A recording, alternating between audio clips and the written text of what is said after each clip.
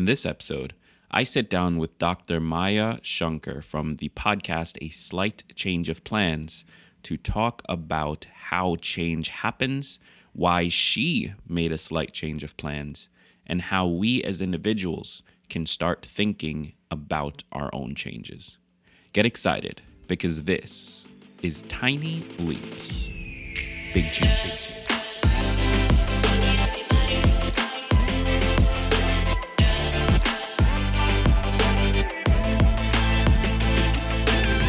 Welcome to another episode of Tiny Leaps, Big Changes, where I share simple research-backed strategies you can use to get more out of your life. My name is Greg Clunas, and this was a fun conversation for me to have. I don't do too many interviews on this show, but every time I do, I somehow manage to find the most amazing, inspiring, insightful, educated guests to bring on. And honestly, it's fun for me. I get to just sit down and speak to people so much smarter than me, people who can bring real knowledge to the conversation, and I just get to sit back and ask whatever is on my mind. It's honestly a ton of fun, and this episode is no different. This was such a blast of an interview to do. It might be one of my favorites to date. I sat down with Dr. Maya Shankar. She is currently the Senior Director of Behavioral Economics at Google, and previously she served as a Senior Advisor in the Obama White House, where she founded and served as Chair of the White House's Behavioral Science Team and as the first Behavioral Science Advisor to the United Nations under Ban Ki-moon.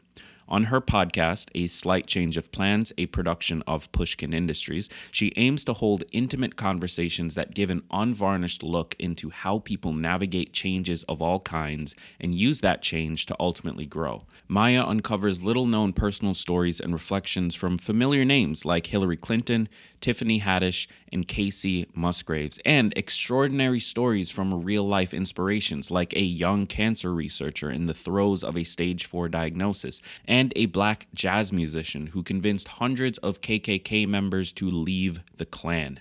In this conversation, we dive into her journey so far, what inspired her own change of plans from a star violinist to a cognitive scientist, and how to think about your own potential changes.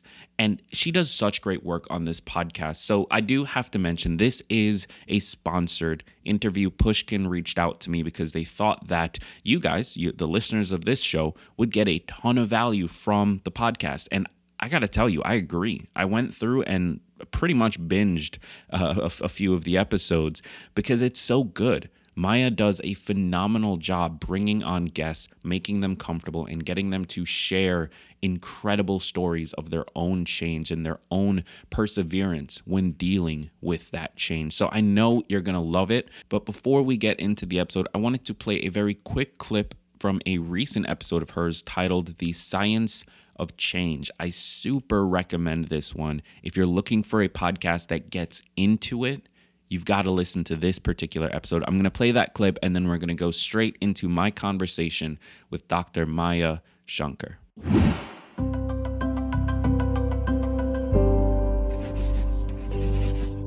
Pushkin. My research group has studied this phenomenon where at the beginning of sort of a new chapter in your life, you are more motivated and likely to make a change. That's Dr. Katie Milkman, author of the book, How to Change. Moments when you leave college and you shift identities and take on a new role, or when you become a parent, those moments, they feel like new beginnings and chapter breaks in our lives, and they free us from the baggage that we had before. A lot of people who do make big change are looking at moments that feel like breaking points and doing it. Katie Milkman's a professor of behavioral economics at the University of Pennsylvania. She's also a friend and collaborator. We got to work together on some projects when I was in the Obama White House, and she happens to be an expert on change. As you know, this show is all about how people navigate the big changes in life. We're talking swing for the fences, change your life type changes. What Katie's research has taught me over the years is that small tweaks to our mindset and daily behaviors can actually inspire big change within ourselves. I've personally been using insights from Katie's research in my own life for a while now. In this special episode, Katie and I dive deep into the science of change. I hope our conversation will leave you with some valuable tips to help you approach change differently in your own life. I'm Maya Shankar, and this is A Slight Change of Plans. I can change, I can still change, I can still change. Well, Katie, I was curious to know how you got into the topic of change. Honestly, I was in love with behavioral science, but it took me a little while to figure out that I wanted to focus on change. And what happened is I went to a seminar over at the med school. And there's a bunch of brilliant people over there thinking about behavioral science and medicine. How can we help patients make better decisions? How can we improve the decisions of doctors as well? And I was in this seminar and a graph went up, which normally doesn't change your life, but this graph changed my life. The graph just showed a breakdown of how many premature deaths are due to different causes, from, accidents to environment to daily decisions. And 40% of premature deaths turn out to be the result of decisions that we can change on a daily basis about things like whether or not we drink or smoke, what we eat, whether or not we're physically active, if we buckle our seatbelts. Those kinds of decisions accumulate more than I could have ever imagined. I had just no idea of the magnitude. And when I saw that and realized, the tools of behavioral science could be applied to improve health outcomes and health decisions, I could have this enormous impact. And then I sort of started thinking like, okay, well, if it matters that much with health, it's sort of obvious that it would accumulate in areas like savings and education similarly, even if I've never seen an exact breakdown of that sort. So that really just got me excited about the potential to use this thing that I found so interesting, so exciting and fun to actually have an impact.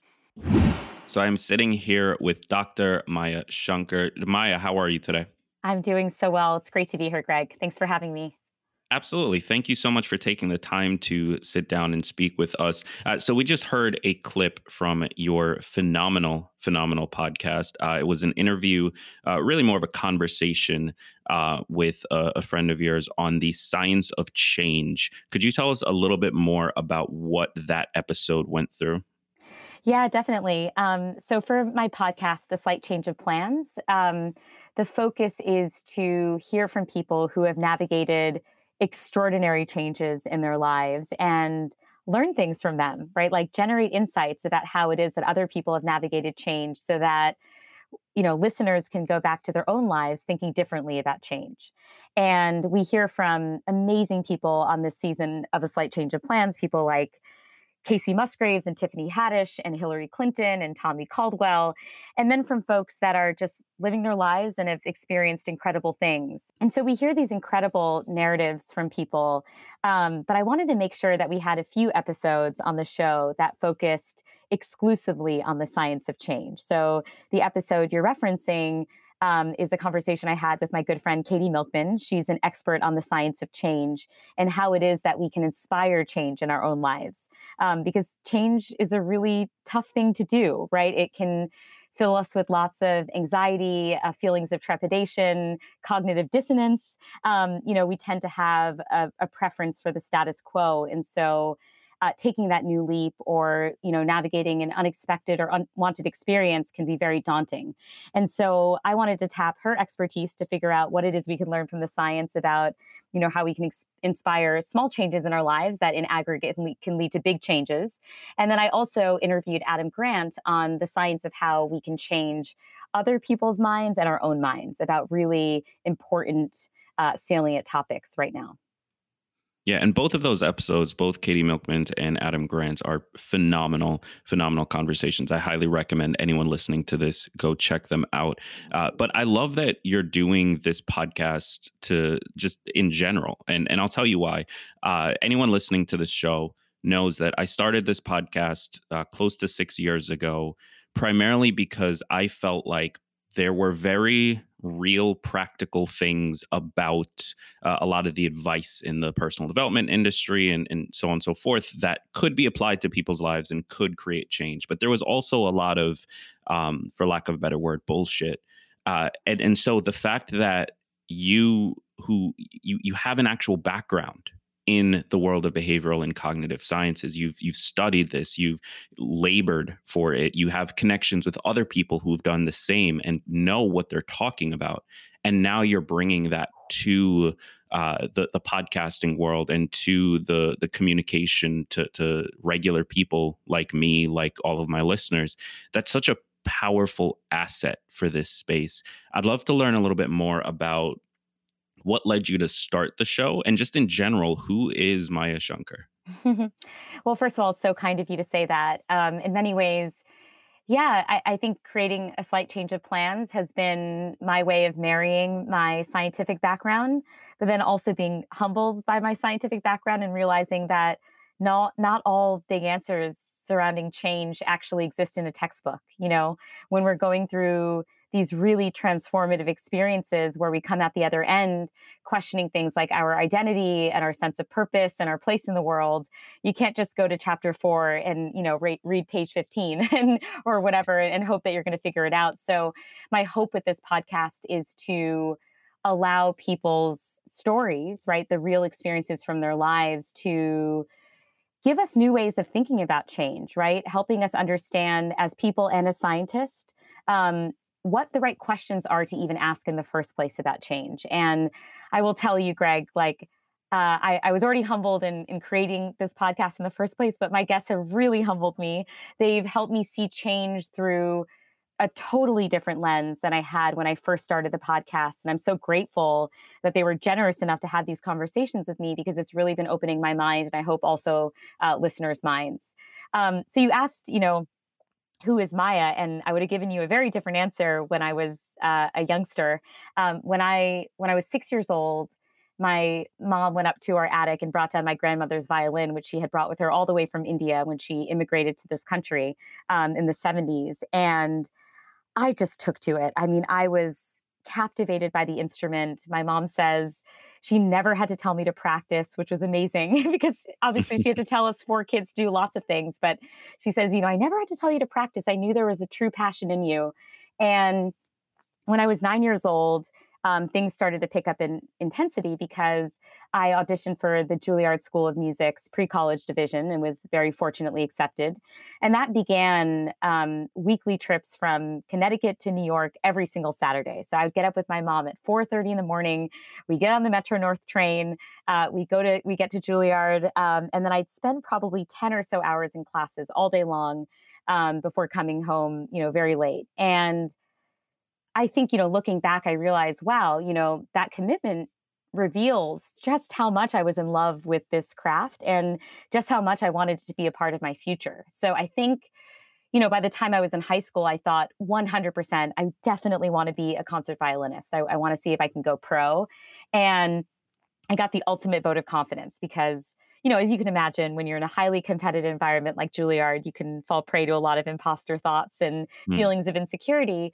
But one day, Itzhak Perlman, who's obviously, you know, in my mind anyway, the best violinist of our time, he invited me to be his private violin student. And that confidence boost allowed me to see, okay, maybe I really do have what it takes. And so I just got on the speed train, and my identity was first and foremost being a violinist, right? This was the thing that got me up every morning. It was what I spent my free time thinking about. I would rush home from school and practice.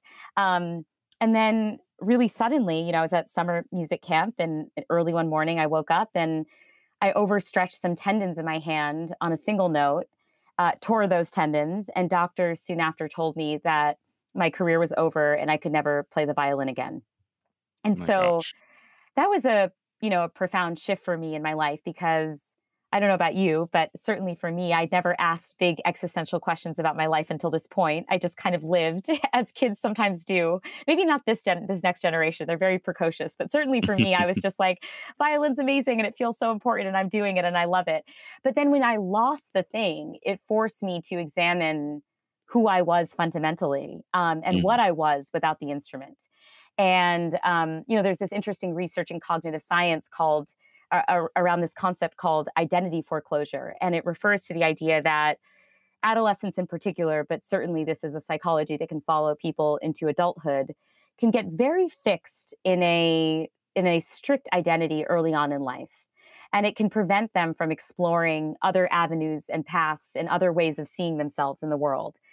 And in many ways, I feel like, well, I'd certainly fallen prey to identity foreclosure up until age 15. But then when I was suddenly robbed of the instrument and forced to explore these other paths, I think it taught me a very valuable lifelong lesson around change, which is the importance of seeing my identity as quite malleable, as open, as dynamic, as flexible. And that has served me well as I've navigated many twists and turns following that episode.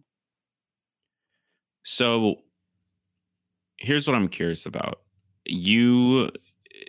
It seems like you've lived two different lives. Maybe from your perspective, it feels like even more.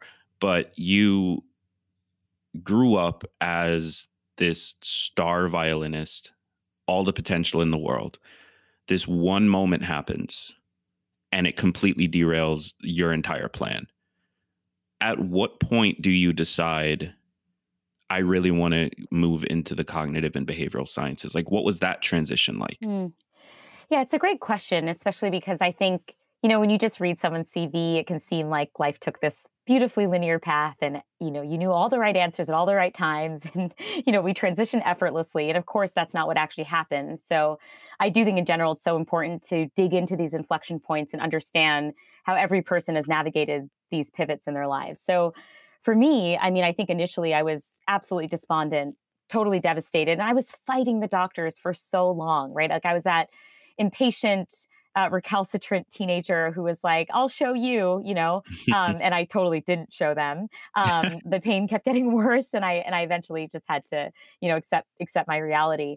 But I fought it for a long time. And then, I struggled to have an open mind because I think in many ways I was just so spoiled by the violin, right? Like what a rare gift it is to have in your childhood something that you feel so singularly focused on and passionate about.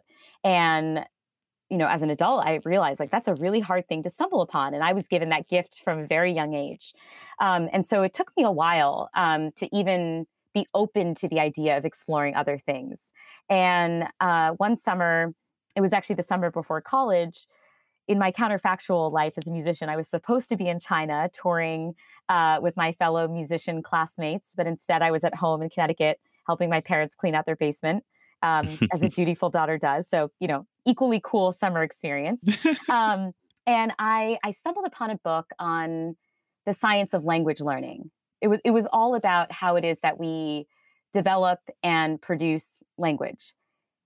And I was stunned by this book because I was stunned reading even the first 20 pages because in my own life up until this point, I had completely taken for granted my ability to engage with language. And yet this book showed me that if you pull the curtain back, language is the result of incredibly sophisticated cognitive machinery. And in a moment, you just become in awe of the human mind, right? Like you realize, holy crap, like if that's what's behind language, I can't even imagine what's behind, higher level decision making and, the people out there who could do complex math. Like I can't, but, my physicist dad can. Or people, what it means to fall in love. Like I just started asking all these questions about the mind and my imagination lit up. And I thought, is there a way to study this? And I remember looking through the course catalog for the place I was going to college at, and they did have a cognitive science major. It was very novel at the time. I think only, probably half a dozen schools in the country had one at the time. But a cognitive science major involved taking classes in philosophy, linguistics, neuroscience, computer science, neurobiology, anthropology. Essentially, you're examining the human mind and asking a fundamental question about it, but you're taking an interdisciplinary perspective where you call upon insights from multiple disciplines in order to find answers. And that was a very rich learning experience for me. I got to work in, so my undergrad mentor, someone you might be familiar with, Laurie Santos, she has a very successful class at Yale on happiness, and a podcast to go along with it. She was my undergrad mentor, and I got to do research on monkeys in her lab, and I got to study vision science in undergrad. And for the next basically 10 years, I was preparing to be an academic. So I did my undergrad in cog sci. I did my PhD in sensory perception, which is basically just figuring out, how does vision and audition and olfaction, tactile sensations interact in the mind. And then I did my postdoc in the science of decision making. I'd love to hear why you either chose or were sort of moved on a different path, if you're willing to share. Of course, yeah. I was preparing to be an academic, and but then my life took a different turn from there. And essentially what happened is I still remember I was in the basement of an fMRI laboratory. So I was conducting brain scans at the time, trying to understand people's decision-making prowess and what goes on behind the scenes in the mind. And this guy came in, it was probably hour 4 of doing these scans. And within seconds, I was peering into his mind. And I remember thinking, given my personality, I feel like the order of operations is a bit off here. Like, I don't know his full name. I don't know if he has kids. I don't know what his favorite ice cream flavor is. Like, I just knew in that moment I needed a more social environment and kind of a team-oriented environment. And so there was this big question, though, which is like, what does a postdoc in cognitive neuroscience do other than become an academic, right? And the path was not paved at that moment. So I ended up calling my undergrad advisor, Laurie Santos, and asking her for advice. And she said, Maya, I heard about this amazing work that's happening in the White House right now. This is during the Obama era, in which they're using insights from behavioral science, from cognitive science, from behavioral economics, to help enroll low-income students into the free lunch program. And essentially what the challenge we were facing was, Greg, was that, the government offers this incredible program to give free or reduced price lunches to low-income kids, but millions of kids were still going hungry at school every day. And the reason is that the application process was extremely burdensome. It was really taxing families, especially single-parent families. And there was a stigma associated with signing your kids up for a public benefits program. And so what the government did is it used the power of defaults by changing it from an opt-in program to an opt-out program. So now, by using administrative data, they were able to automatically enroll all eligible kids. And now parents only had to take a proactive step to unenroll their kids, not to enroll them. And as a result of this small behavioral economics tweak, basically overnight, 12.5 million kids were now eating lunch at school every day. Wow. And I remember being so blown away by the emotional resonance of this story and thinking, wow, this is exactly what I would want to do in the ideal world. But there were no formal jobs to apply for. And so I essentially had to pitch the White House on creating a dedicated role for a behavioral scientist. So I ended up sending a cold email to Cass Sunstein. He's a co-author of the book Nudge and was also a high-level official in the Obama White House. And I basically said to him, hey, I'm a random postdoc with no public policy experience and really haven't published anything of significance, but would you be willing to help me find opportunities to apply behavioral science in government? And, he was so generous and kind. He wrote back right away, connected me with President Obama's science advisor. And basically a week later, I was interviewing with senior officials, and I was pitching them on the idea of having a behavioral scientist like me come in and try to do audits of different programs and policies to make sure they represented our best understanding of human behavior. You've had such an incredible, I'm literally sitting here like jaw dropped. You've had an amazing life so far, and I can't wait to see where else you take it. Before we move on to my next question, I do want to ask, just for my own curiosity, back to your roots when you were playing the violin. Today, are you able to play it all for your own sort of leisure, or is it just completely it's done? Yeah, I mean, as of a few months ago, I would have said, nope, haven't really played. What happened with this podcast? So, I have a lot of scar tissue in my hand. It can still be painful to play. I picked it up recreationally a couple times, maybe when I would go visit my parents. And what happened is that I was, working on the show and creating it, and I was talking with our music engineer, and he was writing original music for the show, and our producer said, Maya, would you be interested in recording some of that music on the violin? I was like, oh my gosh, I haven't played in what feels like eons. It's insane. But then I had my folks bring out my violin. And I actually recorded original music for part of the soundtrack of A Slight Change of Plans. So Really? listeners can hear me playing the violin. I sound a little rusty. I'll be the first to admit it, but it was so much fun. I got to play a duet with one of the other producers who's a cellist, and it was such a joyful experience to kind of have things go full circle. That is absolutely incredible. And I promise no one is going to notice if you're a little rusty.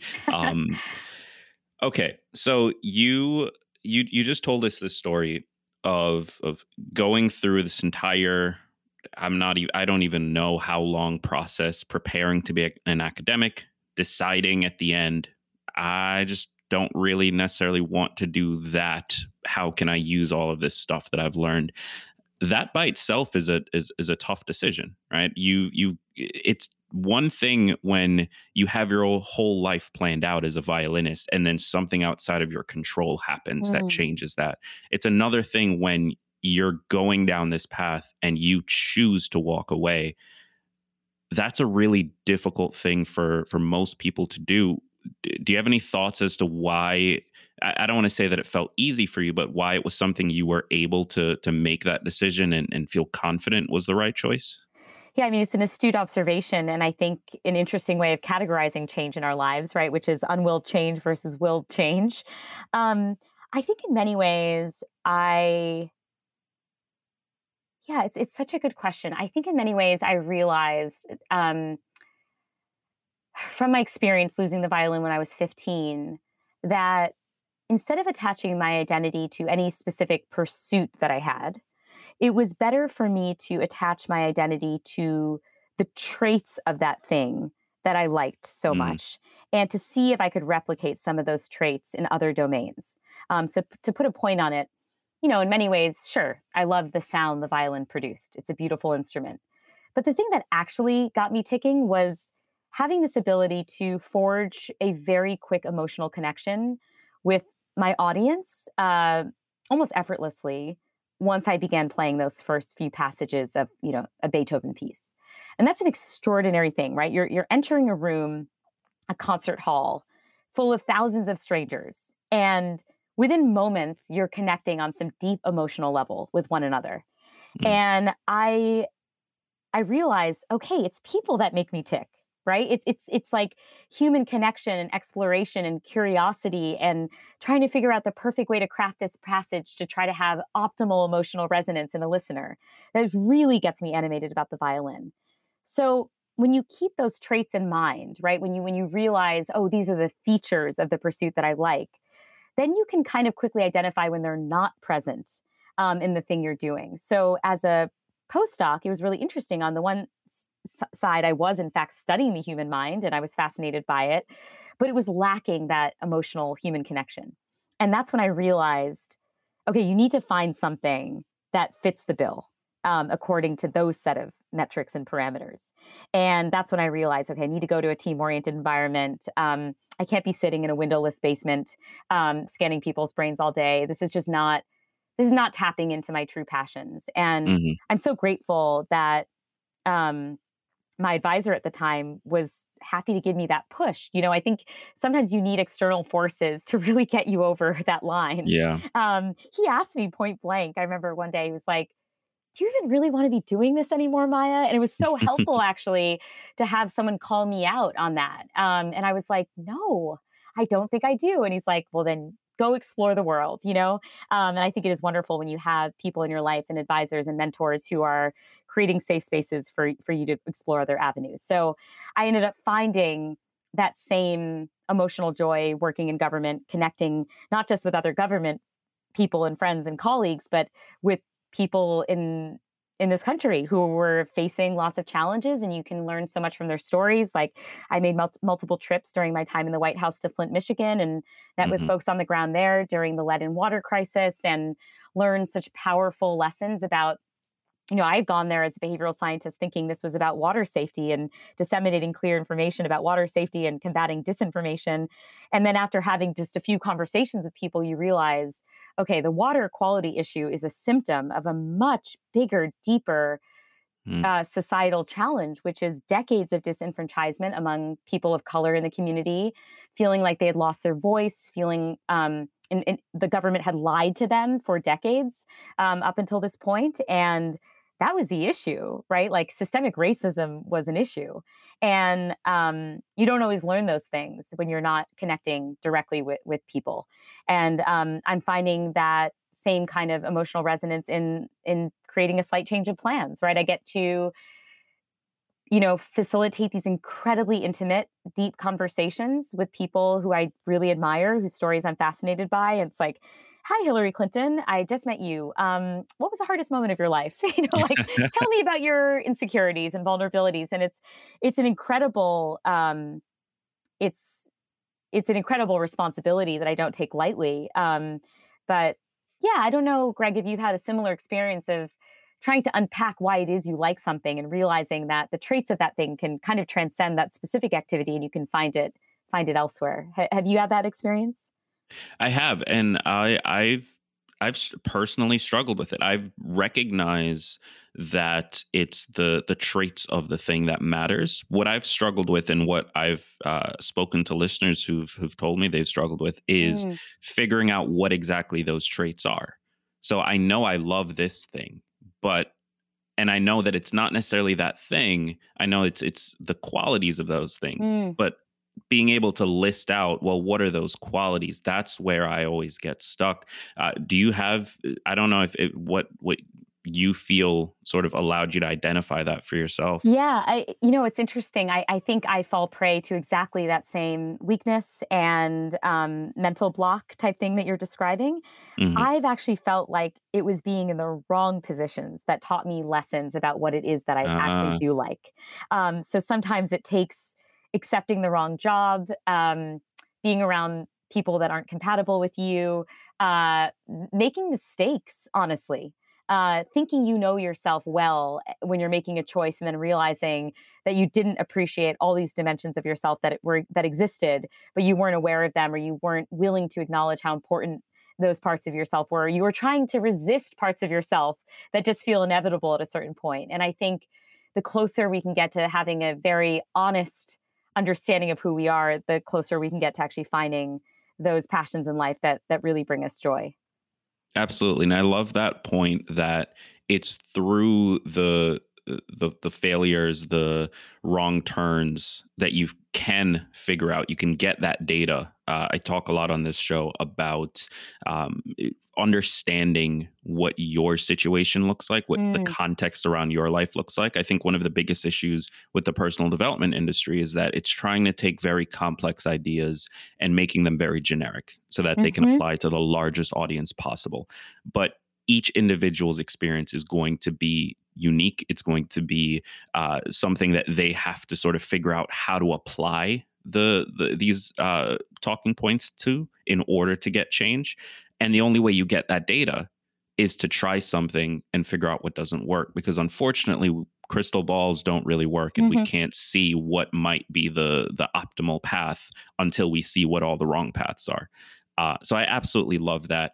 And Um, just one more point yeah, to really get me please. thinking about this. I think another trap we can fall into is to identify people in our lives that we really admire and think to ourselves, well, I really admire them and they're doing this thing, right? So from a young age, as I mentioned, I was really taken by Laurie Santos, and she's a professor of psychology. And I remember thinking, well, I admire her and I admire everything she's become. So, I want to be that thing too. Hmm. And like you said, because we are all such different people, there is no one size fits all recommendation. And so if there's one thing I've learned from my experience that I would want to share with listeners, it's that you can admire lots of people, but you just have to be straightforward about who you are and whether it makes sense for you to try to fit those molds, or whether you can actually just take, admire, similar to the hobby thing, like traits about them that you want to emulate, but not necessarily the full formula, the full life prescription that they may be living. Absolutely love that. And that actually brings me to my next question here. I think we are all so incredibly different, but as human beings, as being part of the same species, living on the same planet during the same time, there are these things that we share and that we can learn from each other. One of the things I love about your podcast is you've spoken to people of all kinds of backgrounds. You've spoken to academics, you've spoken to people like Hillary Clinton, you've spoken to Tiffany Haddish, you've spoken to all of these incredible people, and also a lot of just regular normal people who could be your neighbors. And the one thing they all have in common is that they've all had something happen in their lives that sent them in a different direction than they thought they were going. Have you heard in these conversations any sort of connective tissue between who they are as individuals? Is it just that they've got the grit for it, they're ambitious, they were willing to lean in? Like, what is it that allowed them to turn these, in some cases, very massive shifts into something better for them? Yeah, I mean, I would caveat that. I would say they all grew from their change experiences. Ah, In not all cases did they end up better off from a change that they inspired. And I'll give a concrete example in a moment. And I think that's actually an important thing to share as well. Like, it was so important to me on a slight change of plans that we not try to tie up people's change stories as like a present with a bow on top and being like, and now they're mhm. better off, but to actually appreciate the full complexity of the change experience and the life experience, and the fact that some aspects of their life might be worse off as a result. But to your point, I do think the common theme among all the guests, and I think this is a universal aspect of humanity, is that we are by nature storytellers. We like building narratives about our lives. We like believing that, and I don't believe things happen for a reason, but we like believing that things happen for a reason because it helps us make sense of the things that happen in our lives, especially unexpected events. And what that can mean is, whatever your spiritual or religious beliefs or philosophies on things happening for a reason, I think the same thing is true for everyone, which is when something happens, it is our instinct to try and find meaning in it, and in some way to grow from that experience, to learn something new, to make sense of it. And that's the common trait I think I've seen across all my guests, which is this deeply human desire to not want to see things as fully random, to try to appreciate that there could be an opportunity that's lying dormant that could be extracted from a terrible event, for example. So let me give you two concrete examples of stories that really surprised me, where they ended up better off in some ways and not others. So, and it really taught me something new about how I should even be compartmentalizing, categorizing change in the first place. So I had this conversation with a young woman named Elna Baker. Her lifelong mission was to become thin. She believed that if she could just become thin, all of her problems would go away. She would be able to live her dream life and every door would open for her. And she did it through extreme, terrible measures. She ended up losing close to 100 pounds in 5.5 months. And for a while, she did believe that she was living her dream life. She noted that she felt things were coming more easily to her. She was going on all these dates, et cetera, et cetera. And then she suddenly started to realize that it was having all of these unintended negative consequences in her life, all these spillover effects, that she was becoming a worse person. She was more superficial. Interestingly, she was more self-conscious than she had been before. She was less Mm. willing to be bold and speak up for herself and advocate for people in the way that she used to. And so she was maintaining this fiction somehow that, like, losing weight was almost like walking through a mirror, where everything about Elena was going to stay fixed through this transition. And the only thing that was going to change was her weight. But in actuality, change does not happen in a vacuum. It has all kinds of spillover effects. And approaching change with humility and understanding that a change that you think might have a positive impact may in fact have a negative one, and vice versa, is really important. So her experience was understanding, wow, I was solving totally the wrong problem. Turns out I just wasn't happy. And I thought this was going to be the instrument in the vehicle to getting there. But actually, this whole experience made me like more cynical about the world, in some ways addicted to changing parts of myself. It had all sorts of downsides. But to your point, she does feel that she's grown from the experience overall, and that it's forced her to really dive into her emotions and seek out therapy and become a better person through those sorts of means. On the flip side, I talked to a guy named Scott who is a cancer researcher by profession and a total health nut. So if there's research showing something works out there, he's done it. Intermittent fasting, high intensity interval training, veganism. He adds turmeric and chia seeds to his food. And then during quarantine last year, he receives a stage 4 cancer diagnosis that requires that he get his leg amputated, a vertebra removed from his spine, and part of his tibia removed. And this is Scott's worst nightmare come true. And he had spent an entire adult life trying to avoid what he refers to as diminishment, and yet here he is in this situation where he's facing a life or death situation, and he's seeing his body rebel against him. And it was so fascinating, Greg, because again, I'm talking to him while he's doing inpatient chemo at MD Anderson. He packed up his bags in California, moved his entire life over there for surgeries and treatment. And he said, I feel like I've more or less achieved the same happiness levels I had before. Sure, the lows are worse. I'll give you that. But the good moments are just as good. And that was so powerful for me because he surprised himself with his own resilience. And he said, if I had known that I would respond in this way psychologically to getting a cancer diagnosis, maybe there was never a reason for me to be as fearful of it in the first place. And I just, again, it's stirring for me to even repeat that back. But Elena's story and Scott's story taught me that I would now give the same advice to a person, whether or not they were going through an expected or an unexpected or a willed or an unwilled change, which is we need to approach change with a very open mind, with a profound amount of humility, because we will not respond in the ways that we think. We think we have a full understanding of ourselves, but actually that understanding is based on every data point we've collected up until that point in time, right? There's other parts of ourselves, there's other reactions that sometimes can only be tapped into in an acute moment of something. And I think Elna and Scott's story just reinforced to me how important it is that we kind of audit ourselves as we go through different change experiences. So, Maya, I have one last question for you here. But before I do that, the podcast is called A Slight Change of Plans. Could you tell us where we can find it? Absolutely. Yeah. It's just, I love talking about it because it's my total passion project. I'm kind of obsessed with podcasting. But yeah, it's called A Slight Change of Plans. You can find it on Apple, Spotify, iHeartRadio, wherever you find your podcasts. And the one thing I love about this show is that it does feel really timeless. These stories are the kinds of stories that I believe will have resonance today, but they can also have resonance in 10 years from now. So I like to think of it as a bingeable series if you're looking to explore change on any given road trip. And I would 100% agree with that as someone who is a new listener. Phenomenal production, phenomenal quality, and the guests and conversations, they stand out in a sea of not so great podcasts. Well, thank you so much for saying that, Greg. I really appreciate it. Of course. So my last question for you.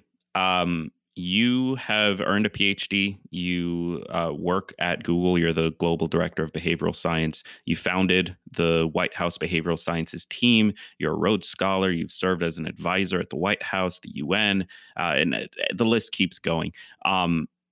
What aren't you good at? Oh, gosh. Let me put it this way.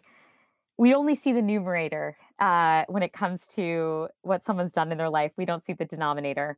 I had so many things that I wished I was good at that I did not thrive at. So I remember in high school, I discovered Bollywood and realized that my dream was actually to become a Bollywood backup dancer. That didn't go anywhere. I'm obsessed with Taylor Swift and and singer-songwriting stuff. Can't write a song for shit. I also wanted to be a backup violin player for her, reach out to her team. That didn't go anywhere. Anyway, I give these lighter stories, but of course there are so many things that I'm just not talented at. And I think part of my life has just been figuring out where that optimal intersection is between some degree of natural aptitude and passion, because they don't always align. There have been many things I've been deeply passionate about, but I just suck at it. So it hasn't gone anywhere. I love that. Dr. Maya Shankar, thank you so much for your time today. Absolutely. It was so fun to have this chat with you, Greg. It was phenomenal to have you. And for those of you listening, thank you for spending time with us. And as always, remember that all big changes come from the tiny leaps you take every day.